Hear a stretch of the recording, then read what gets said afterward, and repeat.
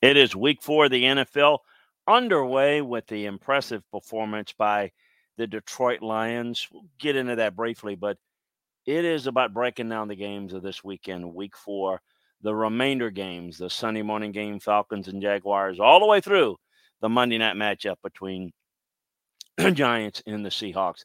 That is the topic of today's Landry Football Podcast on the Landry Football Podcast Network. A reminder, pardon me, you can get the latest information and the most detailed film room analysis and breakdown on the world of college football and NFL over at LandryFootball.com. Take advantage of the football season sale. You can try it out for a month. You can try it out for 6 months. But our football season sale is the best deal that we've got going at LandryFootball.com.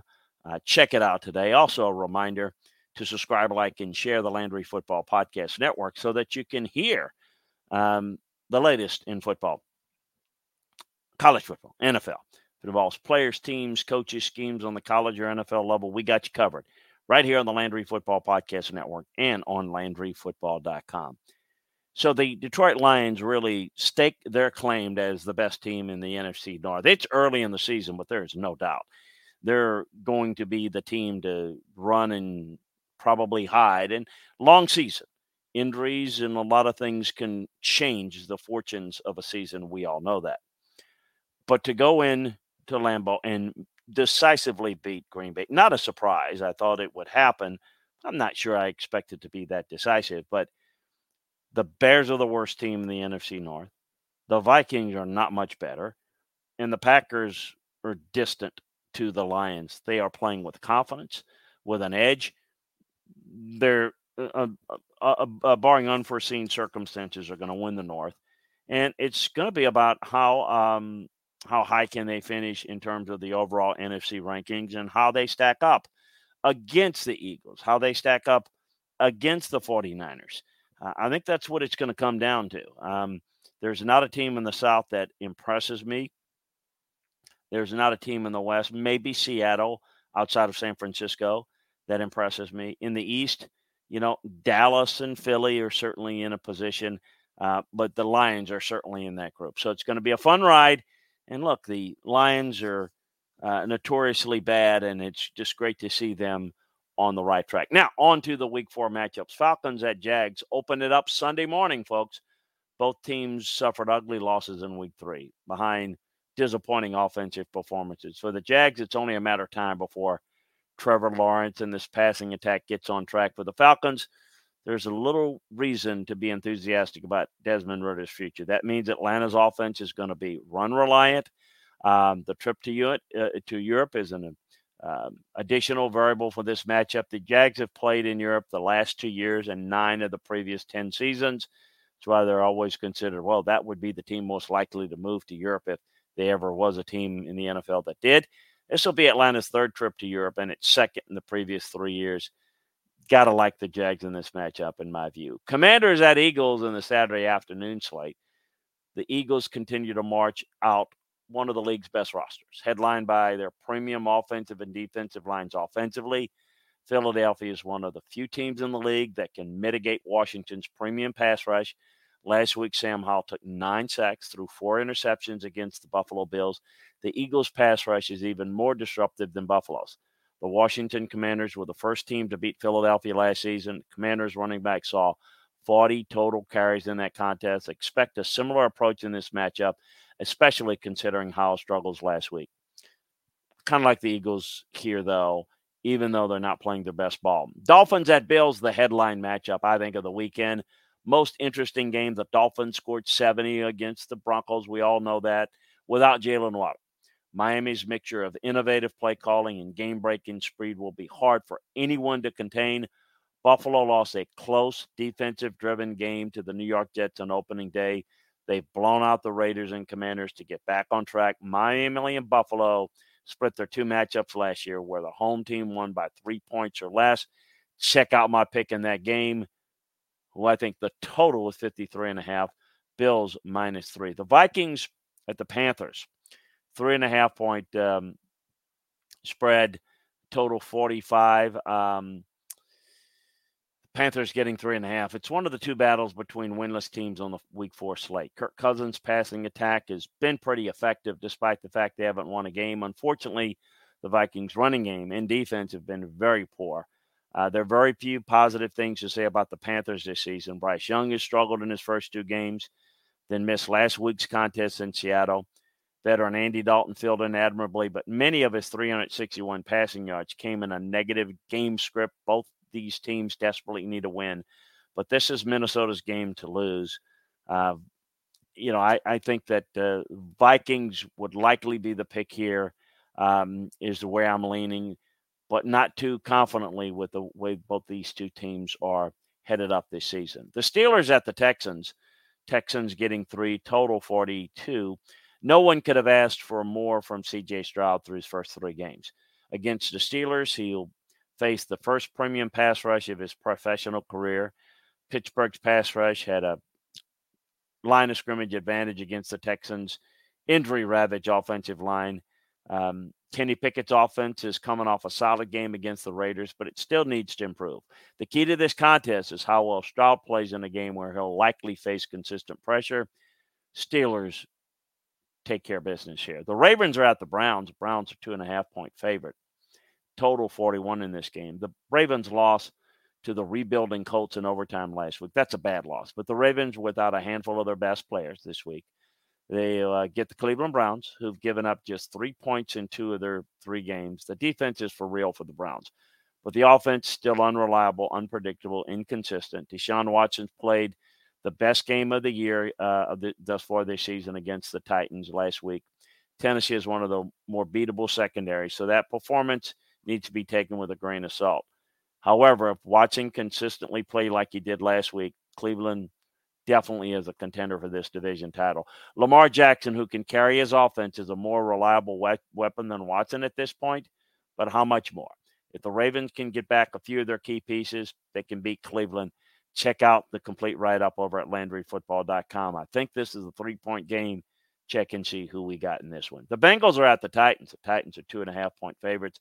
Joe Burrow's passing attack versus this Titans passing defense is the key in this contest. The Titans have allowed the 4th most receiving yards to wide receivers through 3 games. The Bengals have elite receivers, as you know. They have a trio that's outstanding, and less talented quarterbacks than Joe Burrow have towards Tennessee. However, the Bengals' offensive line has struggled. The Titans have a pretty good pass rush. The mobility with the calf injury makes this trench matchup even more of a significant concern for the Bengals. Tennessee has the league's worst offensive line. The Bengals have a chance to win this game with their defense if they can't hold up front. But Joe Burrow goes out. If they don't protect him, all bets are off. So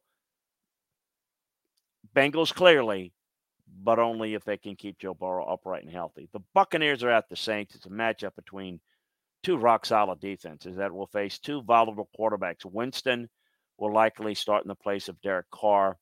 That's a problem for the Saints. Winston is a Jekyll and Hyde. He can throw for 300 yards or turn it over 5 times. Neither of those outcomes would be a surprise. The Buccaneers were brought back to reality what they truly are, losing by 14 to the Eagles. Defense is a solid unit, but Baker Mayfield is not someone that you can get overly excited about. Yes, he played well in the first 2 weeks. You make no apologies for that, regardless who you play, but that's not sustainable for Baker Mayfield.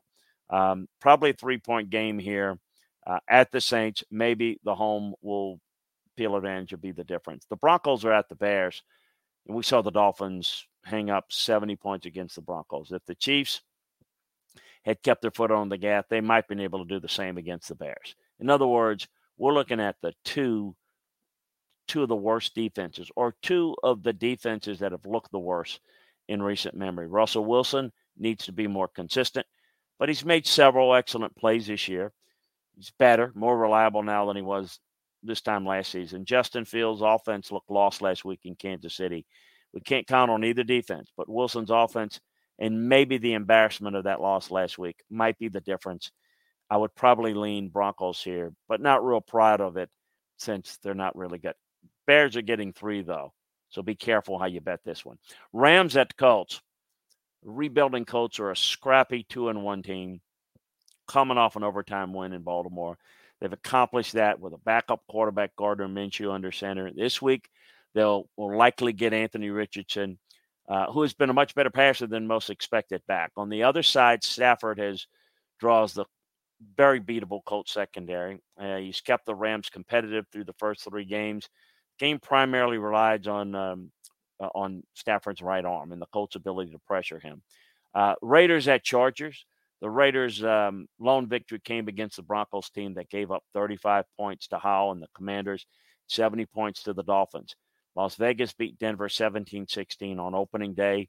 Garoppolo is in concussion protocol, putting his status in doubt for this matchup. That means Brian Hoyer could take over this already limited offense. Expect Vegas to lean on Josh Jacobs because Brandon Staley's defense invites running back production. Ultimately, there's a narrow path for the Raiders to keep up with Justin Herbert's offense. It's got to be a win time again for the Chargers. Another one of those must-wins in my view. They're the better team, the more talented team here. It's where I would lean towards them. The Cardinals are at the 49ers, and they gave the Commanders and the Giants all they could handle. Then they decisively beat the Cowboys, beating them up in the trenches. After that impressive win, the Cardinals have to travel to San Francisco to face probably the most complete team in football. And unlike the Cowboys, a well-coached team. The 49ers are well-rested and can win in the air, on the ground with their defense. I think this is where the Cardinals' gap in personnel starts to take an effect. The Patriots at the Cowboys 7-point favorite. 43.5 is the over-under. Dallas is coming off an embarrassing loss to the Cardinals, as we've mentioned, where Arizona pushed them around. I look for Bill Belichick to do some similar things at the line of scrimmage. I think there's a big difference, like it was last week, in the coaching acumen. Certainly is a big difference between Belichick and McCarthy. McCarthy's got the better team, the more talent, but Belichick's certainly a much better coach. It's going to be on McCarthy and Dak Prescott for the Cowboys to win it. We'll see if they can get it done. On Sunday night, it's the Chiefs and the Jets, and it's Jets getting 9.5, the total 42.5. The Jets defense is talented enough to limit Patrick Mahomes' offense to a degree. We saw the Lions and the Jags keep Kansas City below its team total. The Jets could conceivably do the same. However, the fact that their defense is on the field way too much, it's unlikely that they're able to do so. In essence, the Chiefs are going to have more possessions than maybe they did against the Lions and the Jags. The problem is the offense for the Jets, and that's why it's been a big issue. And Zach Wilson's passing attack it's been dysfunctional. I don't see it getting a whole lot better, and I see a real problem here, and I think the Jets losing big here. Seattle's at the Giants. Giants 1.5-point favorite. The total 47.